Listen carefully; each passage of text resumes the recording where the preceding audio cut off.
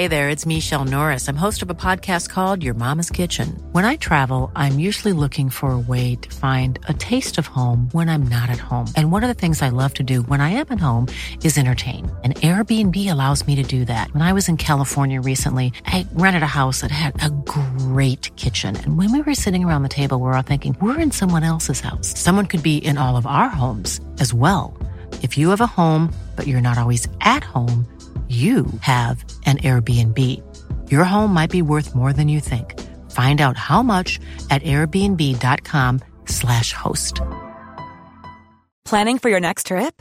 Elevate your travel style with Quince. Quince has all the jet-setting essentials you'll want for your next getaway, like European linen, premium luggage options, buttery soft Italian leather bags, and so much more. And is all priced at 50 to 80% less than similar brands.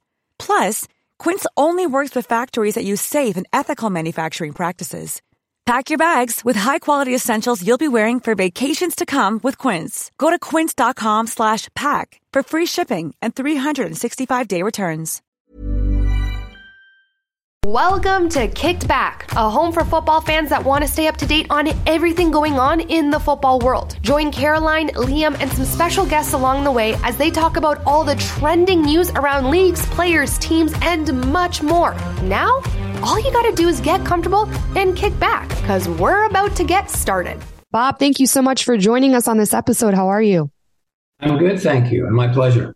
Thank you. Thank you. All right, let's get right into it. I want to start this episode off and let our listeners kind of know about your soccer background, football background, calcio, whoever's listening from wherever they are, whatever you call it. It's a pleasure to have Bob on this episode because your parents came from Italy. Mm-hmm. And they moved to Canada. And then at the age of 14, you decided to have a conversation with your parents to say, hey guys, I actually want to go back to Europe, but this time England, because I aspire to be a professional soccer player. What did that conversation look like and how did it go for you? Well, first of all, you've obviously done your research because that's quite detailed. And I'm quite creepy, Bob. This is now I'm kind of exposing myself. I may or may not have stalked you my whole life.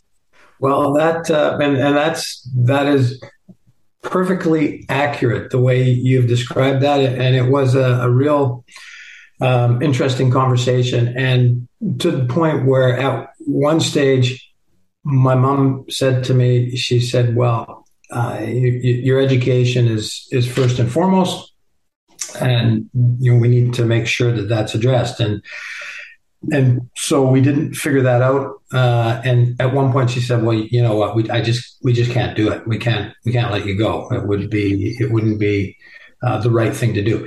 And so I said to her, well, if you don't let me go, then I'm never going to forgive you for the rest of my life. So a real nasty thing to say, but, in the end we compromised. And at that point, no computers, so online teaching was not an option. And I got a big box of books, and I was going to do my correspondence through to grade 12 whilst I was there. I'm sad to say that the box of books never got opened. I was far enough away that we had one call a year at Christmas time just to have a brief chat, but.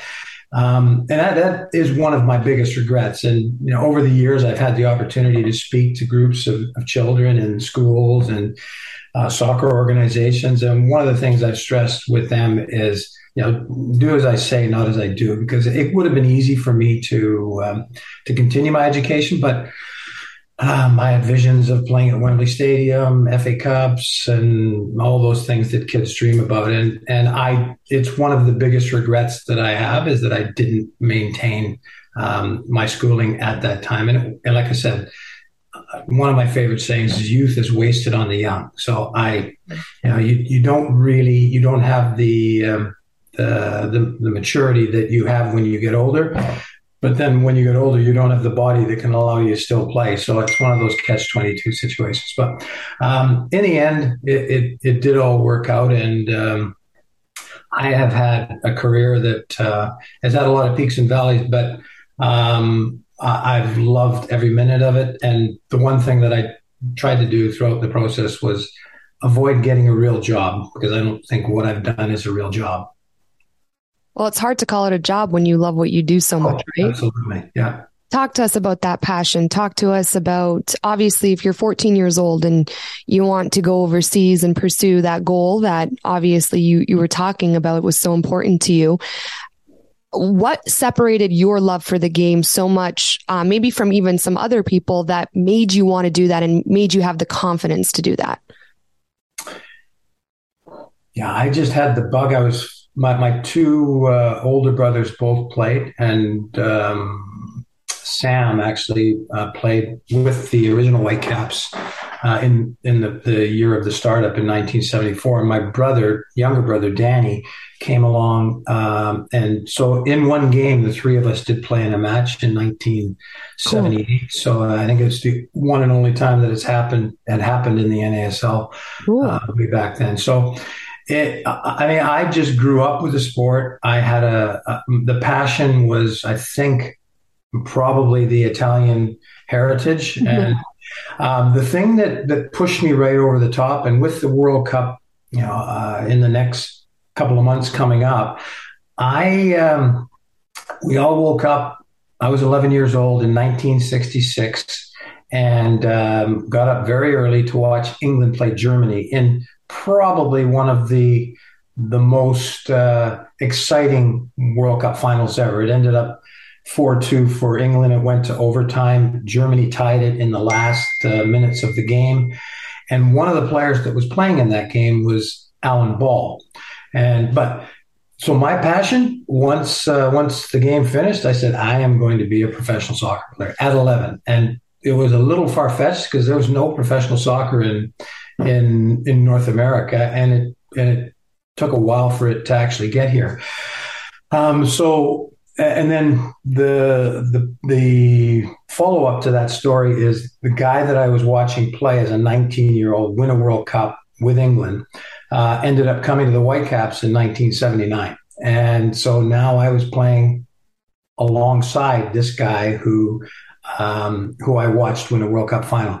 I had to separate the fan in me from being a teammate of this gentleman's, because I was just in awe. So I can honestly say that there's never been anything else in my mind. When people, you ask kids what they want to do when they grow up, and a fireman, a lawyer, a doctor, and people did ask me what I wanted to do, and I said I want to be a professional soccer player, and they chuckled. But as I said, I've been blessed and have been able to make a career out of something that there wasn't a lot of options to make a career out of the game at that time.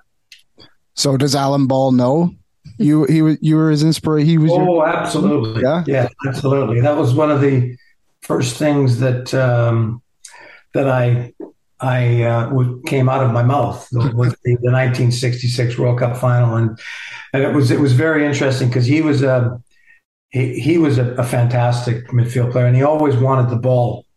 And I know we've got a lot of time, so I'm going to just repeat this story, which is a great one because obviously he was one of my idols. And so the first game that he plays, we played a very rigid system, and I was the fullback, and you'd play the ball into the front, minimize the risk by playing through the middle of the park.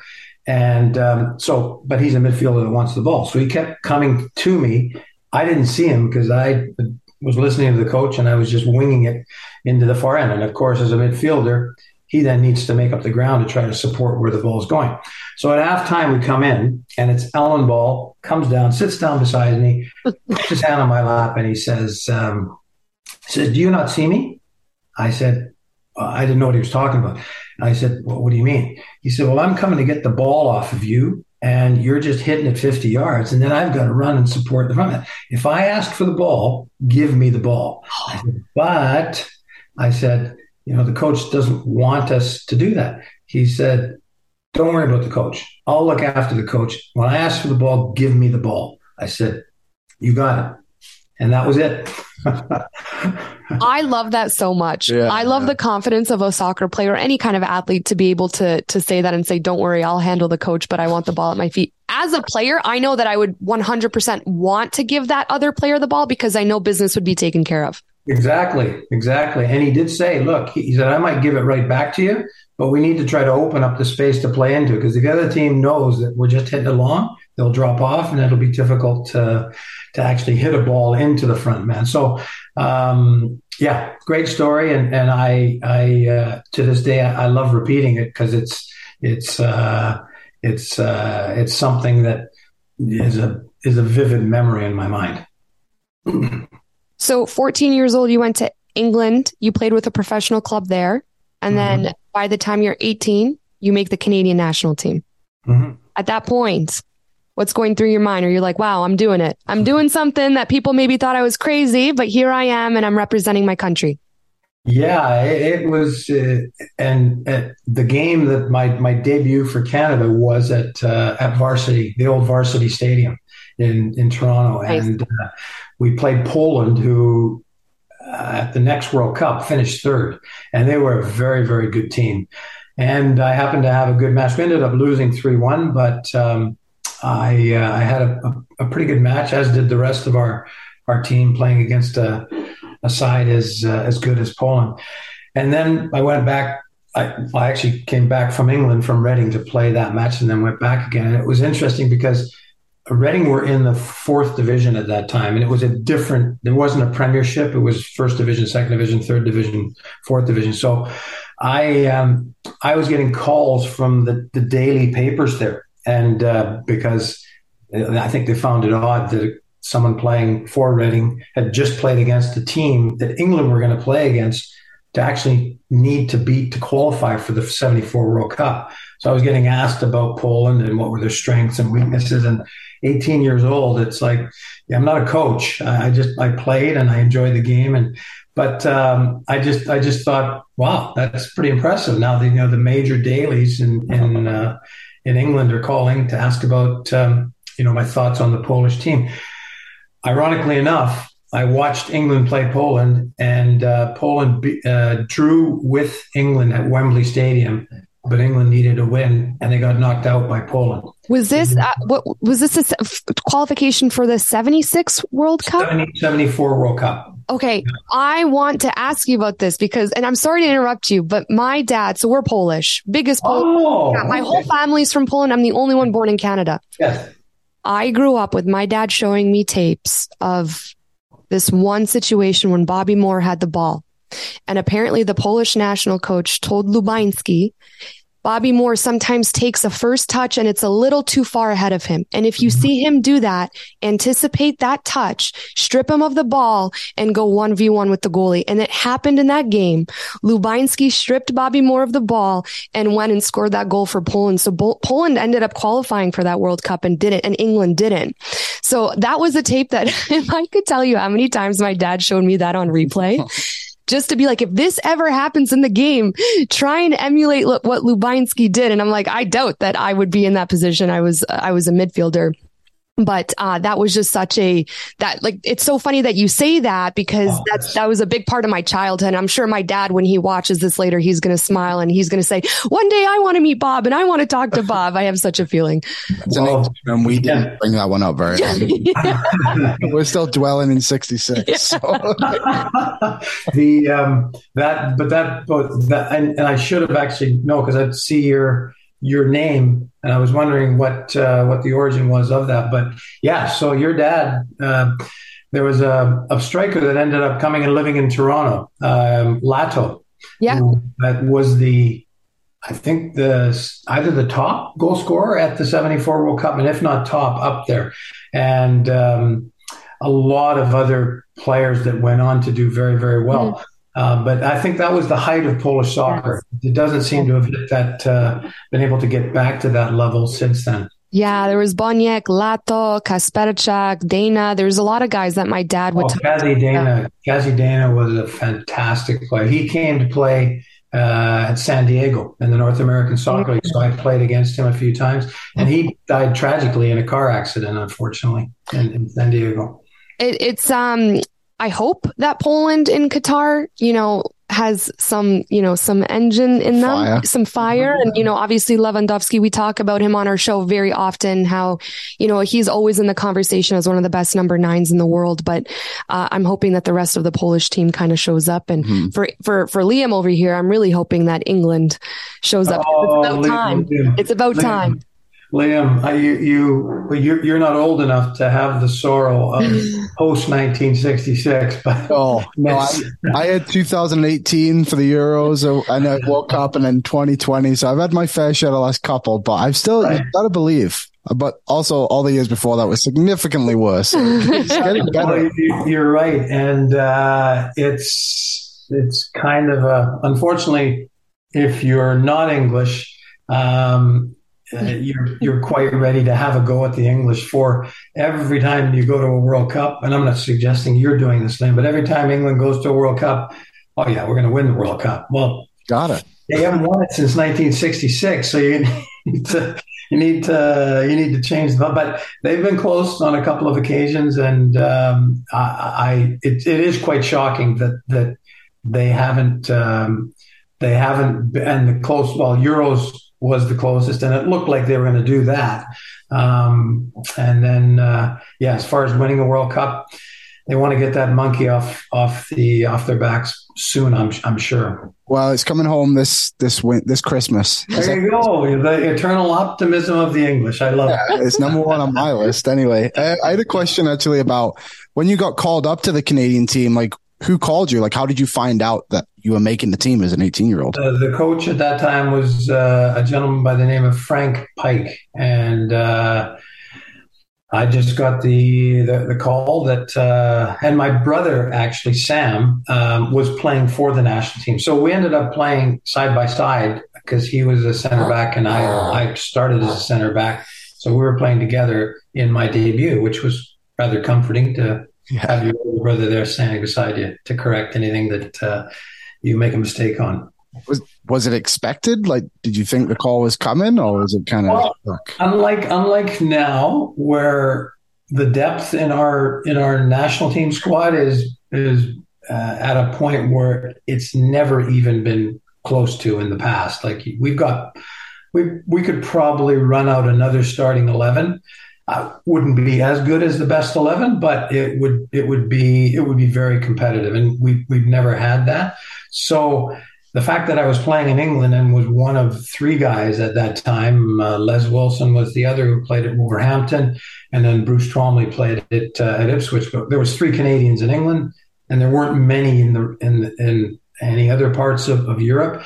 So it was almost by default that you're in because you're playing professionally, and not many of the guys were. Most of them were playing senior amateur and would get picked up from those teams. Now talk to us back in the day. What was different? What was the biggest difference within Canada and within the sport of soccer that you see has changed and progressed now? Maybe it's fans, maybe it's interest, maybe it's media coverage, but what's something that you sit back like right now and you say, wow, I kind of wish it was like that when I played for the Canadian national team? Well, the first thing that sprung to my mind as you were speaking, what is different is the length of the shorts. Because when we played, the shorts were like high. And then we would all chuckle at the guys from the 60s with the shorts down to their knees. And as is the case with fashion, uniforms go the same way because they go long, they go short, they go long. But the longer ones are more comfortable. I can't tell you that because I lived through both stages. Anyways, what is different is the I think it's just the advent of the professional game, and so I'll use the Whitecaps as an example.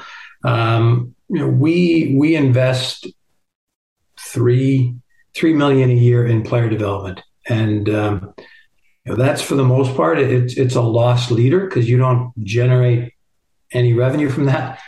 And I'm gonna get to what you might ask me as a result of that. And when you sell someone like an Alphonso Davies, you recoup a lot of that money, but it's still an investment. And so for the young kids that are playing the game now, I had to go to England, and a couple of other players at that time went to England, and beyond that would be the case. But the three MLS clubs, Whitecaps, I keep calling them impacted, but it's FC Montreal and TFC, all have programs that they heavily invest in player development. And so what we have now beyond that is we have an infrastructure. CPL, great addition to the soccer pyramid, in that the players that aren't quite good enough, and we've already seen examples of players that couldn't quite make the MLS squads that are being bought by MLS squads. And there's a handful of those, and there'll probably be more over time. And then beneath that, League One, which they have in Ontario, is now something that is going across the country. So we have that infrastructure that a soccer playing nation, it's just second nature that you should have that. But we've had to create it, and it's taken from the NASL. Even before the NASL, there was professional soccer. It didn't last long. The NASL was the longest at that time. But even when the NASL disbanded, at that point, then we had the Canadian Soccer League that started up. That was a good opportunity for players to play, and then move on from there, which a number of them did. So we have an infrastructure now. And I can tell you that over the next 4 years, with 2026 coming, 2022 before, and ideally our national team wins a game. Well, actually scores a goal, because we didn't do that in 1986, wins a game, and ideally qualifies for the next round. That to me would be success. And if that happens, and then everybody's in our country is excited, it's then, well, where is the next World Cup? Oh, it's in Canada, it's in Mexico, it's in the United States. And that 4 years will be the focus of the world, because everyone's coming. And at that point, it's 48 countries, not 32. So it's grown significantly. It will have grown significantly. So to me, the infrastructure we've got now is going to, I don't know if it'll be different, but I think it'll be more entrenched, it'll be stronger, and it will, that conveyor belt that is there for the best young players to play their way through, is going to be providing more and more players that are going to benefit us at the national team level. So that's one thing that I look back on when I played for the U17 Canadian team, and when we qualified for the World Cup, which was the first U17 World Cup that was ever had for women, we qualified, but we had to fundraise our way to get there, because soccer in our country at the time, and this was I don't know, 12 years ago now, it was still developing. Now, hopefully one day, God willing, I have children. I'm hopeful that I'm in a place that if my kids want to play soccer, like you said, they don't necessarily have to go to Europe to become a professional footballer. They can stay here and be in those developmental leagues, which I think is so exciting. And that's where I always tell people, come Qatar. I'm obviously cheering for Canada, but I'm also cheering for USA. Sorry, Liam. I want USA to do well in the group, and same with Mexico, because that's huge for CONCACAF. That's huge for North America. That's huge for the MLS. That's big for the CPL. And the better that these teams do, it does way more for our developmental leagues. So I'm just, I'm so happy to hear that, because as someone who is young and 17 years old, and, the year was 2008, 2009, and soccer was up and coming. And of course there was interest, but it wasn't where it is now. I'm hopeful that in the next, like you said, 4 years, 10 years, this is more of a soccer country than anyone could have ever expected. Yes. And I wholeheartedly agree with you. I often get over the years from people that are passionate about the sport of soccer, the question, well, why can't it be as entrenched as hockey? And my response to that is, it doesn't need to be. Mm-hmm. Like, hockey is our national sport. And it won't be in my lifetime, and I'm not sure it'll ever be, but hockey will always be Canada's sport. Doesn't mean that soccer can't be more mainstream in Canada. And Alphonso Davies doing what he's done, that's probably propelled us even faster to another level, because now we have a player that grew up in Alberta, and I think in his first year, I mean, his ascent was ridiculously fast. And when we had him at the Whitecaps, he came in, and at 14, he was playing for the U7. Sorry, 15, 14 or 15. He was playing for the U17s. He was too good within a couple of weeks for that, so he goes up to the next level. Too good for that. Then he goes up to the next level, which is the second team beneath the first team, and he's too good for that within a couple of weeks. So every level he went to, he wasn't just another player. He was one of the best players. Then he gets to the first team, and I vividly remember his first game. He came on and he torched the left back he was playing against. The guy couldn't keep up with him. And so then he makes the moves to Bayern, and the feeling is, okay, it's going to take him a few years. It took him a year, and the next thing you know, he's winning a Champions League medal. Now, the more players that we have, and now he's doing commercials for BMO and yeah, I saw that with the hot dog. That's the thing that is gold for the profile of the sport. Having someone from our country be a Champions League winner. Mm-hmm. And Jonathan David is lighting it up in France. So the more and more players that we have come through, and we will, that go on to that type of high level, it's just going to enhance the profile of the sport. It will enhance more partners to become involved. It will enhance more players growing up with the game, becoming true soccer fans, and building that base of support. So it's the game. The game, I don't want to say the game has arrived in Canada, but I think it's well on its way to establishing itself as something that more than just the multicultural groups that we have in this country support. And we get the Canadian people that don't have that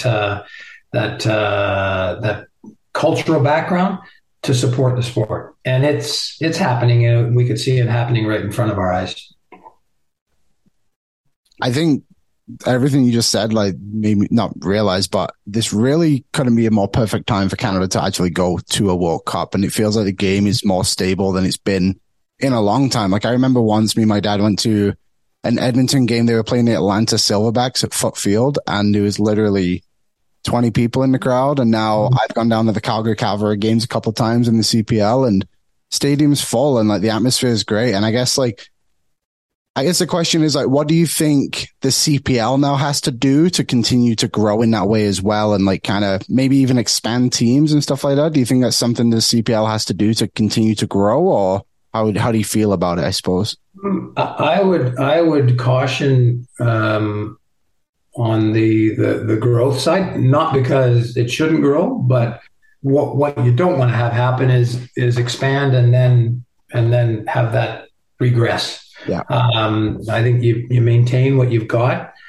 And the other thing too is, I honestly believe, and I was the coach of the Vancouver 86ers in between the old NASL and MLS. And when we started up, we knew who we were. We were a team in a league that wasn't necessarily full-time. We trained in the evenings, but it was an opportunity to stay in the game. And as a result of that, we managed to stick and stay. In the end, that league folded as well. But the financing of the sport it's paramount, because if you don't have the money, you can't pay the players, and if you're not getting people through the turnstiles, then you're light on finances. And so I think you accept where you are, and where you are in the pyramid of play, and what your function is, and there's nothing to be disappointed about by being, a tier down from MLS. It's what happens everywhere else in the world, first, second, third division. So there's no reason why that shouldn't happen here. But just be not be contented, but just know where you fit into the hierarchy and do the job that has been taking place, which is players going from CPL to MLS clubs. And again, that's what happens in the rest of the world. So, and then beneath that too, the leagues that exist, you're all, if you're all in it for the right reasons, you're in it for the player, the player that can actually find his way from youth soccer through the system and then on to Bayern Munich. Yeah, that's what I want to quickly touch. I don't want to ask you too many questions about Alfonso, but I just feel like he's such a staple. And I was saying this to Gene in our last episode, such a staple in not only Canadian soccer, but now global. He's a global footballer that he's in the conversation for top 3 left backs in the world right now. And he's transcended Canada soccer. And it's just his story is so unbelievable. Obviously, what his parents have gone through, him being here in Edmonton, going to the Whitecaps and then signing this unheard of deal with a big Bundesliga club who's obviously a Champions League contender. I don't think we talk about on the show all the time. Bayern Munich doesn't get nearly enough credit as they deserve among other big clubs in the world. But what was it like for you when you maybe saw Alfonso Davies play for the first time and then realize what kind of player you had on your hands? And he's one of those players where in the first time you see him, you realize, wow, like this. And then you also take a step back and think, okay, well, let's not all get too excited because it's the first game, but he just kept doing it. And the thing about Alfonso and his family, like one of the most difficult things we had to do in order to relocate him here, his mom said, if he doesn't maintain his education, he's coming straight back to Edmonton. And he did. And so she was contented, but there's a strong family unit there, and it's evident in him. He's just a nice young man, and he's obviously feeling pretty good about himself right now, and so he should, but he's still, and I can't say that I've spoken to him since he went to Bayern Munich, but I do feel like he really hasn't changed all that much. Yeah. And if he has a little, then that's normal given the rocketing to the level that he's got to. So, and I think that's why he's become the player he has, because I don't think he's ever thought that, he's that much better than anybody else. He just goes and does his thing. And there's certain things that he did when he was here that you still see now. And I remember thinking early on, sometimes his touch is not a heavy one. I think it's by design. He'll knock when he knows that he's got green space in between him and the next opponent. He'll knock it a ways in front of him. And I think what he does is he's got that acceleration that he can turn on any time. That what he does is he knocks it far enough ahead in front of him to tempt the defender to come in. And if a defender goes to ground, I don't need to tell you this, Caroline, but if a defender goes to ground, you're done if you don't get the ball. And then the guy goes down and he accelerates and he nicks it and he's gone. And the guy's on his ass and can't catch him. So, but he does that a lot. And it's clearly something that he's doing by design because he knows he's got that next gear that he can go into when he sees the guy committing to the tackle. So I when I watch him play, it's like watching him play here. He's doing to a better level of player what he was doing to players here. And it really does fit in with what I said earlier, which was any level that he went up to, regardless of his age, he was able to not just be another player. And he did that at Bayern, and he's still doing that at Bayern. Like it's not his game hasn't stalled or plateaued. Like, he just continues to get better and better. And I think that will be the case given the fact that, is he 20, 21? He's 22. Yeah, I think he's early 20s. Early 20s. So he's got a fantastic career ahead of him. Oh, yeah. We love Alphonso Davies here. We're big fans. Mm-hmm. So he should be. How is he embraced by the players? Like, obviously, sometimes you can kind of get those young guys who come in and then, they're as skilled as they are. And maybe the older guys don't always not arrogance. I feel like that's the wrong word. I feel like, you know what I'm trying to say. But, like, did they like having him around as a young guy, I guess? Was he welcomed? I wasn't in the changing room, but I can tell you this, and it's a great question because it also leads to something that is not necessarily just a soccer problem; it's a societal problem. Like if a kid, if a kid or a young adult goes and wants to get into law school and comes out, he may not just want to be another lawyer. He may want to be a partner.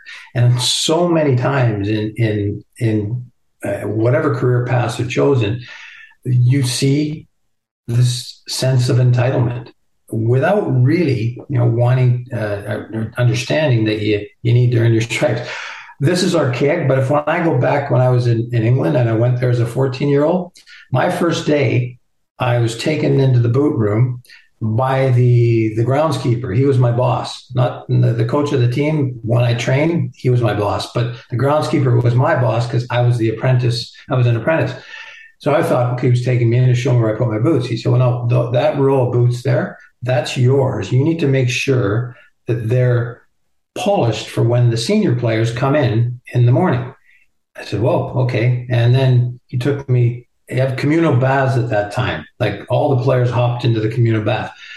And he said, after training, you need to clean out the communal baths.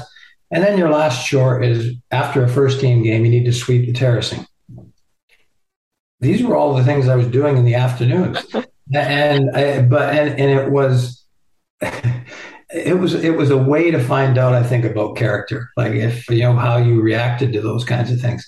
So, and if I was in the changing room, I didn't really speak to the senior players. I waited for them to speak to me. And it wasn't just me because I was a Canadian kid. It was just the hierarchy. Mm-hmm. Maybe a bit extreme, but now we've gone the other way. And you've got young players coming in and feeling like, okay, well, when do I play in the first team? Well, you have to earn your right to get there. Alphonso never gave anyone the impression that it had gone to his head. And as a result, all the players just gravitated towards him because he never, ever illustrated that he was anything other than a young player who was doing really, really well, but needed the help of all the senior players and the coaching staff. So he was not the exception, but an exception. And there's others like him. But, unfortunately, what we have is a time that we live in now where earning your stripes is not necessarily something that happens, or not that happens, but is expected to happen for kids that are coming up, and again, any profession, not just football.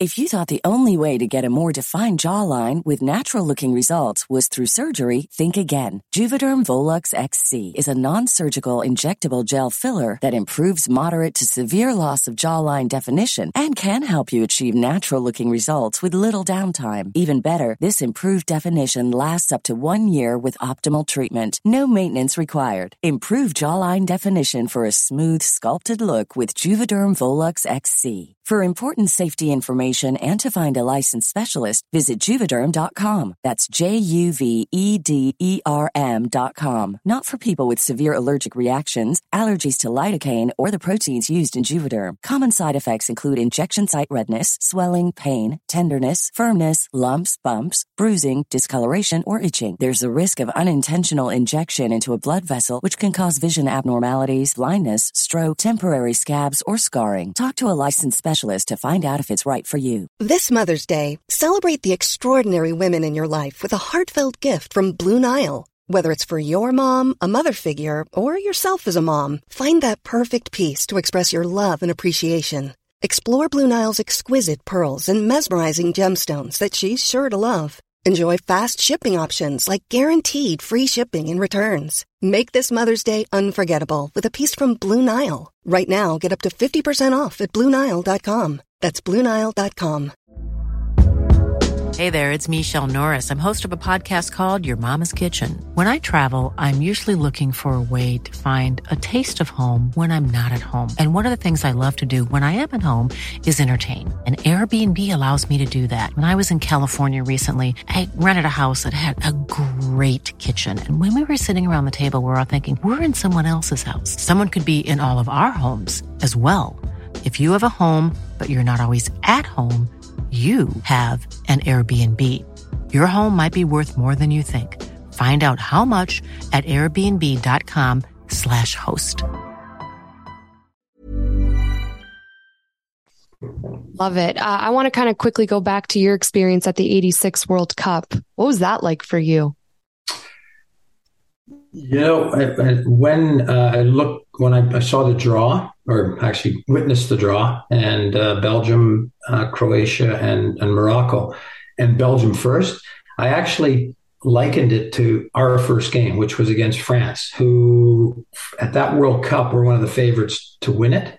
They had Platini, Jurest, Anna. It was a very good squad. So it was a bit nerve-wracking, and but what an opportunity. And so I remember standing in the tunnel. And when I say I liken it, I should finish that thought, because I think Belgium are, I don't know what they're ranked now, but they were 2 or 3, and I think they're in the top 5, which would have been comparable to France at that time.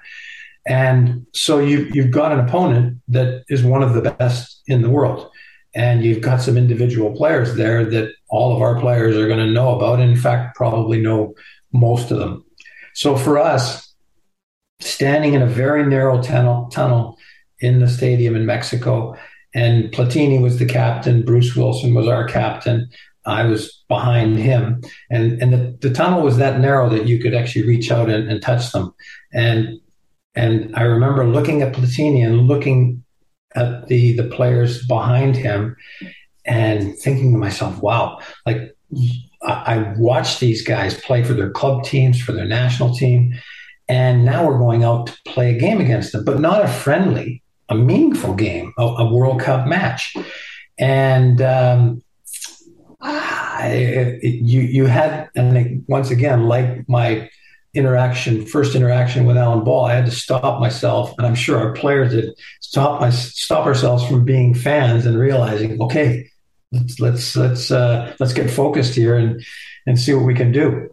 On the way to the game, I should add this, on the way to the game, the Mexican fans have this thing where they all line up where the buses are coming in for quite a distance. And what they do is they'll put up their hands up to illustrate the score. And most of them were going up like that.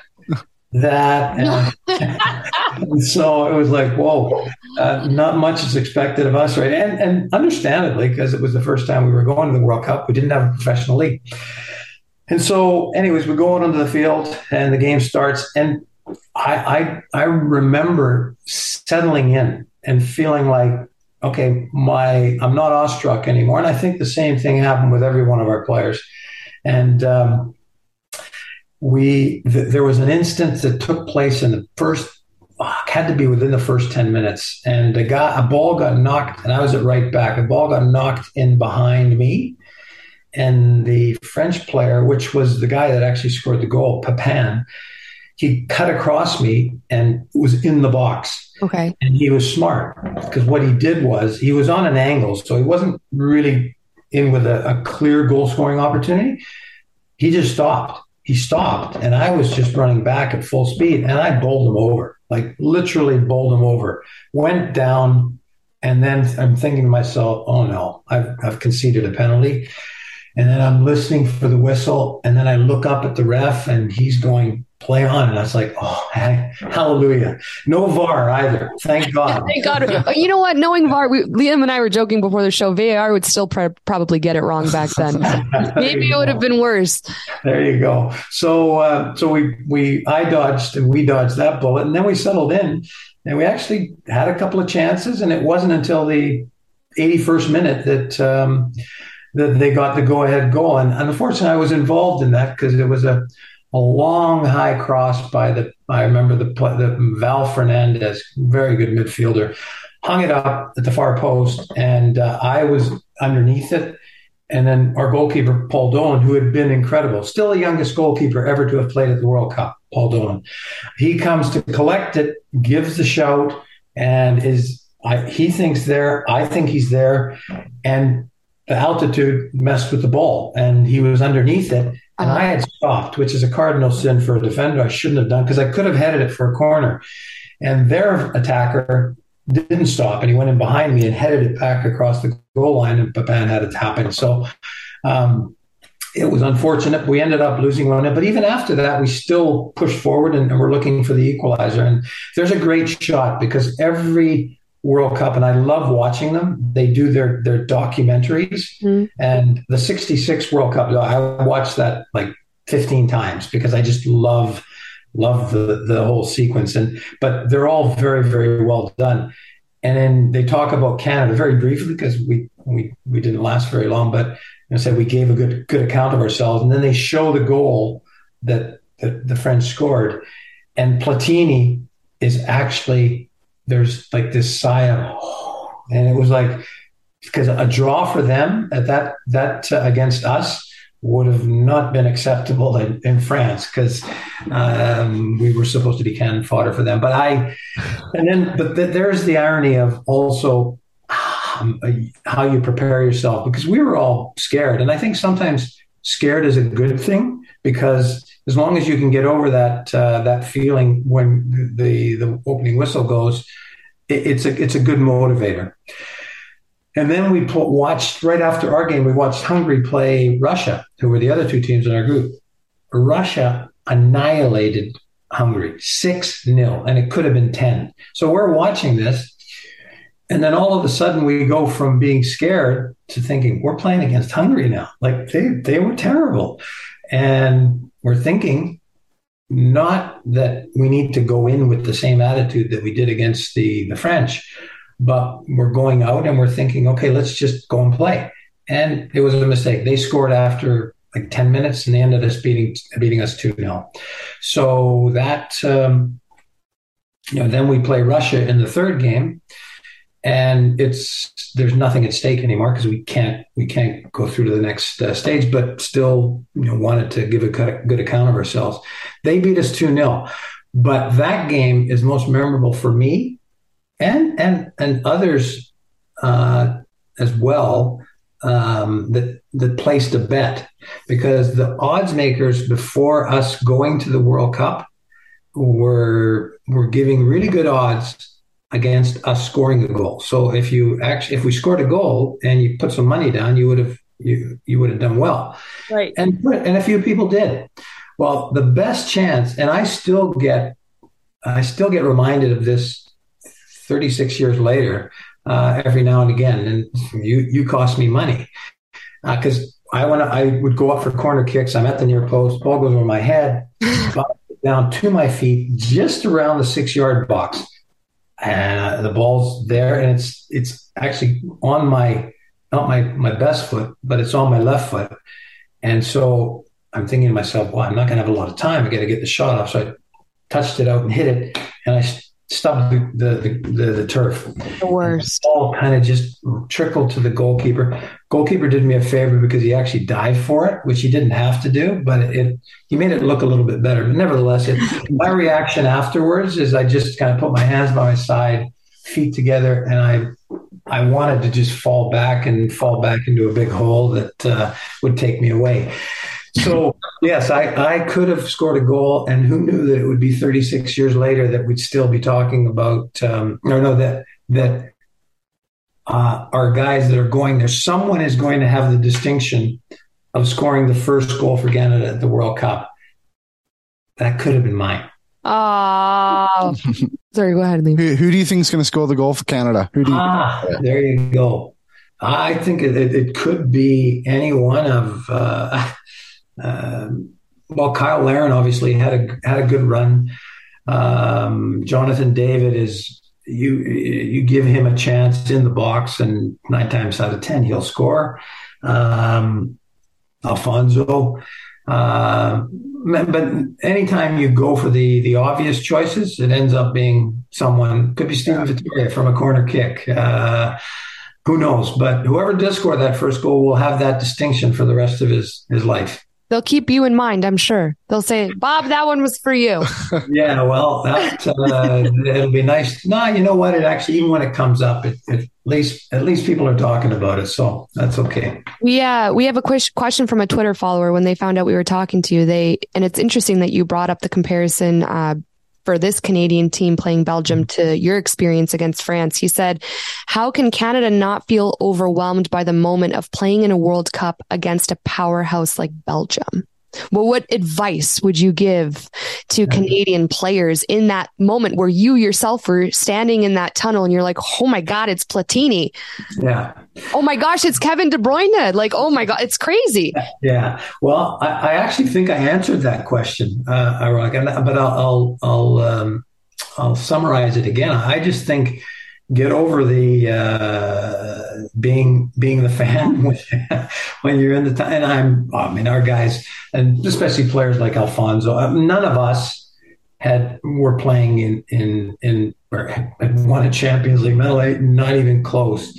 And Jonathan David and all these guys are playing at the top clubs, and the rest of them are either in MLS or they're in MLS. So they're all coming across very good players. So I'm not sure that they'd have the same type of feeling that we had going in, because for us, we just never had anything like that. But I'm sure that there will be a little bit of it. And I think that when the opening whistle goes, you're focused, you understand what's being asked of you. And I do think that we had a fantastic coach at that time, Tony Waiters, who I had coached me with the Whitecaps when we won a soccer bowl championship in '79. And he was very, very much attention to detail. And I know that John Herdman is the same, if not even more of that way. And I mean, I was really impressed with John in games where he changed actually the formation of the team on the field and show different looks. And I'm sure he's going to go into that game with an understanding that, okay, let's make sure when we don't have the ball that every one of the players understands what their role is, wherever they are on the pitch, as it relates to where the ball is. And if and it's kind of cliche, but make sure nothing devastating happens early on. Because if all of a sudden they get one in the first 10 minutes, their tails are up, and you're feeling like, oh dear, now we're on the wrong end of this. Yeah. So, but the final thing I would say is, don't come off the pitch feeling like you didn't do what you were capable of doing, because you just ended up being a bit frozen by the moment, because it's a fantastic opportunity. And if we knew that we would be the only ones 36 years later that would ever have that opportunity, I don't think any of us would have believed it. But you can talk to any one of the players that played on that 86 World Cup squad, and they will all tell you that it was a moment that would rank as one of the best in their playing careers and maybe in their lives. Amazing. I wanted to talk about actually the qualifying for the 86 World Cup. So yes, I think it was a little bit different than it is right now, right? Like, so what was it? There was 2 groups, and then the winners went in 3 groups, and the winners went into a final group. Is that kind of yes? We started off. Actually, there was a group and then the final four. Okay. We started off with I think it was Haiti, and then I think it was Guatemala. But just to give you an idea of the difference in interest, we played those two games in Victoria, and at a Royal Athletic Park that has a capacity of, if 5,000, that would be tops. And it was full, and the support was very patriotic. But you look at what we had throughout this round, and the support, in spite of the frigid temperatures in your backyard, it almost became this qualifying became about the tough Canadians to be able to go and play, in those temperatures with the snow. And of course, there's the now iconic jump into the snow by Sam Adekubi and the rest of the players. So at that stage, we got through that round, and then it was, and I'll kind of breeze through it. We played against Costa Rica at varsity. We ended up drawing 1-1, which was a bad result, given that we had to now go to Costa Rica and to Honduras.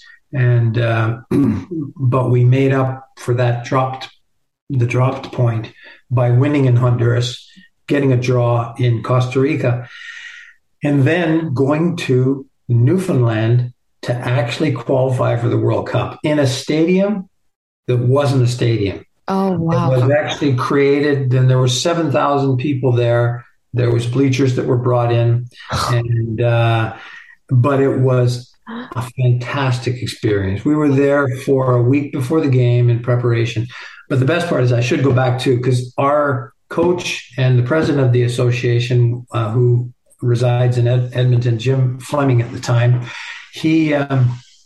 they decided that they pick a spot, because whenever we go and play, so we go and play in Mexico, they play us at high noon in the extreme heat. And the one time that we played there, we went to Toluca, which is the highest altitude in Mexico. So they always use the opportunities that they have at their disposal to make it difficult for the opposition. So our guys, Tony and Jim, decided that we go to Newfoundland. And the Hondurans were scrambling for a map to find out where is Newfoundland. And so it was a great choice, because it was the game, and we needed to draw to get through. And in the end, we won it. But they were. It wasn't as cold as it could have been, but it still was uncomfortable for the Honduran players. And we managed to get the right result. And I went back to Newfoundland about 4 or 5 years ago. So, and they still they're still celebrating that they hosted the game that took us to the World Cup, and the one and only World Cup we've ever been to. And we went back to the park, and I said to them, this can't be the park, because there was residential housing where I thought the seats were. Oh, and so I'm saying, you sure this is the park? And she said, yeah, no. And there was a plaque on one of the walls to say, this is where Canada qualified for the 1986 World Cup. So it was very nostalgic to go back there. And it was also very gratifying that they were all so proud of the fact that they were the ones that hosted us in getting to the World Cup. That's so. Do you get emotional at all? Do you ever sit back sometimes when you watch the World Cup and shed a tear? Be honest with us. This podcast. I am an emotional person. I'm of Italian descent, so that I think that comes with the territory. But I never shed a tear, but I get goosebumps for sure. Yeah, it's you're watching. You think, well, yeah, you were there and you participated in an event that I don't think anyone could argue with globally that it is the biggest sporting event in the world. And the fact that it's going to 48 countries, means that level of interest will expand by another 16, with the countries that are there. Did you witness the hand of God? Oh, I'm enthralled by all of that. Okay, talk to us, Bob. I'm glad that we got that in there. I just think it was so obvious, and I can still see Peter Shilton, saying it was a handball.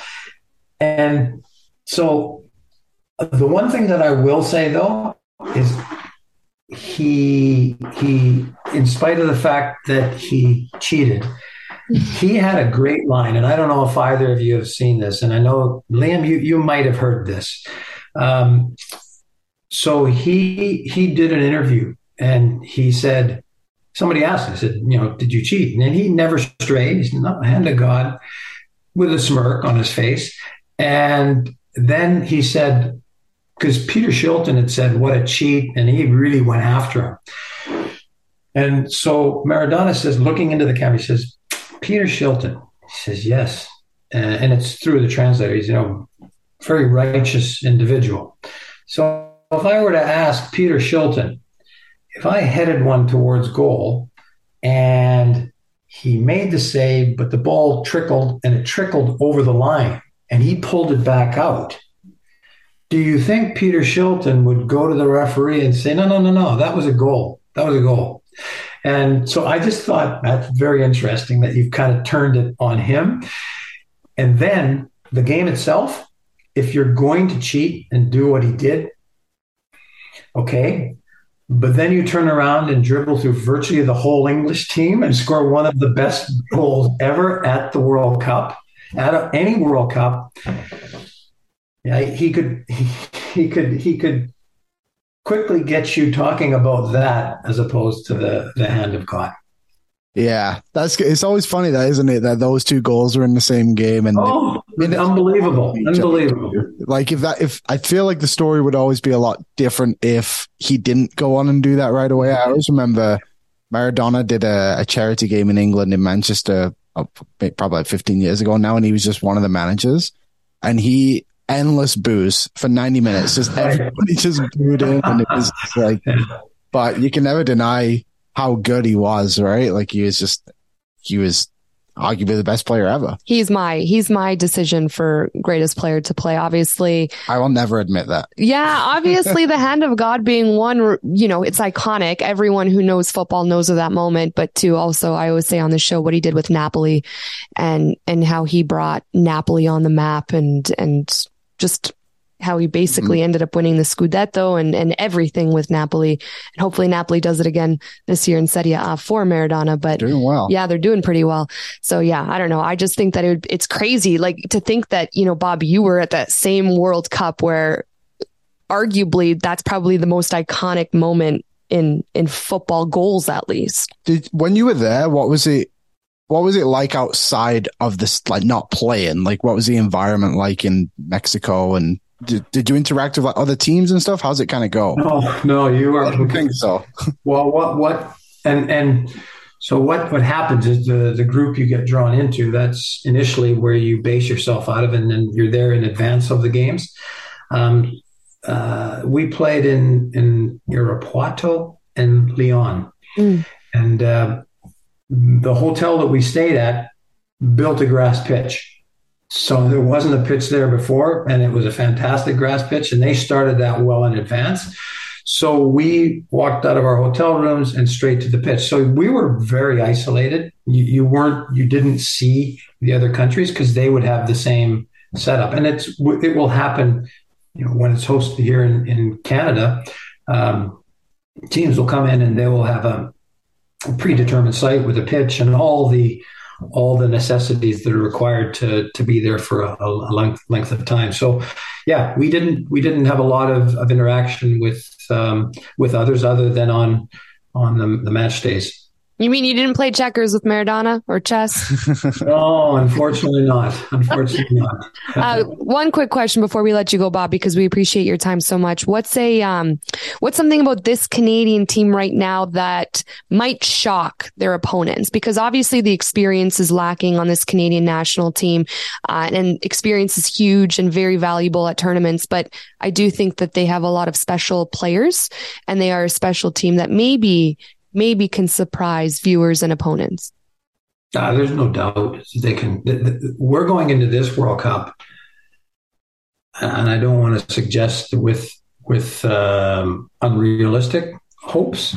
But when we went into the last one, I mean, it wasn't our goal, our objective, and nobody actually spoke about it. But I know that I felt we just wanted to be competitive, and then beyond that, whatever happened would be a bonus. And we were competitive. We were in every game, and the hungry game is the one that we kind of threw away because we went into it with the wrong attitude. But this group, the problem is, and I think you're right, Caroline, in that we haven't been for 36 years. So is there an element of surprise there because we haven't been on the World Cup stage for that many years? And I think there is, with the group of players. But if you're in the football world and you're in it and you're the coach of any one of the three opponents that they're going to play against, you know who Alphonso Davies is. You know who Jonathan David is. And there's others, Kyle Larin. There's guys that are doing it in Europe that will have a profile. So we have an element of surprise, but we don't really, because if you don't prepare properly for Canada, then you might get caught as a result of that. So my belief is, and I'll say what I said at the outset, which is you want to be competitive, which we're going to be. I don't think there's any doubt about that.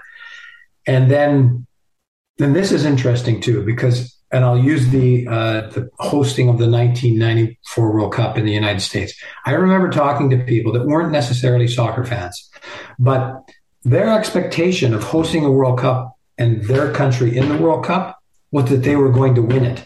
Mm-hmm. They just didn't have any idea that the rest of the world had been playing soccer for a long time, and there were established countries, and there's a handful of countries that win World Cups. So they went into that World Cup, and the purists understood. So the fact that they got through to the second round, that was, in my eyes and most people's eyes in the game, that was a great achievement. But for the non-soccer fans, like, what? We're celebrating getting through the first round. That's not American. So in our case, my hope is that people understand that it's still going to be difficult. Yes, we did very well in the qualifying. We finished top of the group. We outplayed Mexico. We outplayed the Americans. But now we're going into the World Cup, and I don't know if I want to suggest the opposition is significantly better than Mexico or the United States, but it's for all the marbles. So I'd like to try and set the expectations for the non-soccer fan out there to suggest, hey, if we're competitive throughout it, if we can, well, and we're going to score a goal, so that's not even a debate. But if we can get a win and a draw, then I think we got a chance of getting through to the second round. And that's my objective. And I doesn't matter what my objective is, but because I don't want to stifle John Herdman's objectives either, because they may be different. But for me and for all the people in our country that tune in and aren't soccer fans, that would be considered a success for me. Liam, any other questions for Mr. Bob here? No, I think it's just an exciting time right now for Canadian football fans to actually see this team at you know, like you said, they're not just going to go into this tournament and roll over, and they're not excited. They're excited to be there, but that's not the only objective. Like, there's still a lot for this team to play for. And I think it's exciting. Like, what are we now, 2 months away? And it's going to be good. Thanks a lot for coming on and talking with us about it. No, my pleasure. And the other thing that we should note is the Olympic gold that the women won, and how healthy, you know, that program is. And so when you suggest we're at a perfect time because men, women, the growth of the game, it's all happening, and it's just nice to be around to enjoy that. Perfectly said. That's what Gina and I were talking about last episode. I said we're at a time where both the men and women, it's exciting all around. It's just an exciting time to follow soccer here in Canada. And, you know, we follow the MLS. My dad and I have had season tickets for Toronto FC since the first season. And just to see the growth of MLS, and now the Canadian women winning gold, and some of my teammates on that team. And I'm so proud of them and happy for them in their journey. And now the Canadian men going to Qatar. It's an unbelievable time for someone who, Bob, like yourself, has the resume that you do. And then, you know, fans and of the sport like Liam and I, to just sit back and see everything that's happening in this country. So I'm excited. We say often on this show that we think Canada, people aren't considering Canada and the talent they have in their squad enough outside of Canada in the conversation of maybe potentially getting out of that group stage, because, you know, Estacio, he's playing for Porto, you know, a couple guys on Club Bruges who are playing Champions League soccer, Laren and Buchanan. Everyone knows Alphonso Davies, our goalkeeper. It was a big reason why, you know, we got through Mexico. So I just think it's a really good squad. And if they can just contain their nerves, maybe we have something really cool to celebrate. And Bob, when that first goal scored, I'm going to tell you right now, I'm going to send you an email and say, I want you back on the podcast to talk about that first goal scored. Sure. No, that would be wonderful. But the one thing that I just want to circle back on, Liam, what's your background? Have you played you play? I play. I don't play well. I play, but I grew up in Bolton. I moved to Canada. Oh, Bolton. All right. So Bolton Wanderers fan. Luckily, I was there when they were good and in the Europa League and all that kind of stuff. So not as good right now, but we're doing better. Bolton, again, I've lost track. Where are they? We're in the Northwest. So actually, it's funny. No. I know where they are. Oh, right. But where are they? We're in League One now. You're in League One. Okay. So League One. Yeah. Yeah, we had some. That's a long way from where they were. Yeah, it is. But not that I want to rub it in. It's okay. We were a lot further away 2 seasons ago. So now we're on the up. We got some financial stability now. We got a lot of international players. Like we're the only team in League One, I think, that had to have that game postponed this weekend because of the international players. That's a good thing. No, it's a good thing. So we're on the up. It'll only be a couple of years. All right. Liam's probably one of my only friends that watches the game as much as I do, and we share this, you know, crazy knowledge for the sport. So he's been awesome to do this with, and we both appreciate you so much in your time, because we've taken up too much of it, but it's been too good of a conversation. Love to talk about the game. Thanks very much. Thanks, Bob. That's a wrap for another episode of Kicked Back, and thanks so much for listening. You can catch Caroline and Liam here every single week on Tuesdays and Thursdays to give you the latest rundown on all things football. Please don't forget to subscribe and give us a nice 5-star rating, please and thank you. And for even more Kicked Back content, follow the 90th Minute on all your favorite social channels. See you next time. A lot can happen in the next 3 years. Like a chatbot may be your new best friend. But what won't change? Needing health insurance. United Healthcare Tri-Term Medical Plans are available for these changing times. Underwritten by Golden Rule Insurance Company, they offer budget-friendly, flexible coverage for people who are in between jobs or missed open enrollment. The plans last nearly 3 years in some states, with access to a nationwide network of doctors and hospitals. So for whatever tomorrow brings, United Healthcare Tri-Term Medical Plans may be for you. Learn more at uh1.com. Hi, I'm Daniel, founder of Pretty Litter. Cats and cat owners deserve better than any old-fashioned litter. That's why I teamed up with scientists and veterinarians to create Pretty Litter. Its innovative crystal formula has superior odor control and weighs up to 80% less than clay litter. Pretty Litter even monitors health by changing colors to help detect early signs of potential illness. It's the world's smartest kitty litter. Go to prettylitter.com and use code ACAST for 20% off your first order and a free cat toy. Terms and conditions apply. See site for details. Planning for your next trip? Elevate your travel style with Quince. Quince has all the jet-setting essentials you'll want for your next getaway, like European linen, premium luggage options, buttery soft Italian leather bags, and so much more. And is all priced at 50 to 80% less than similar brands. Plus, Quince only works with factories that use safe and ethical manufacturing practices.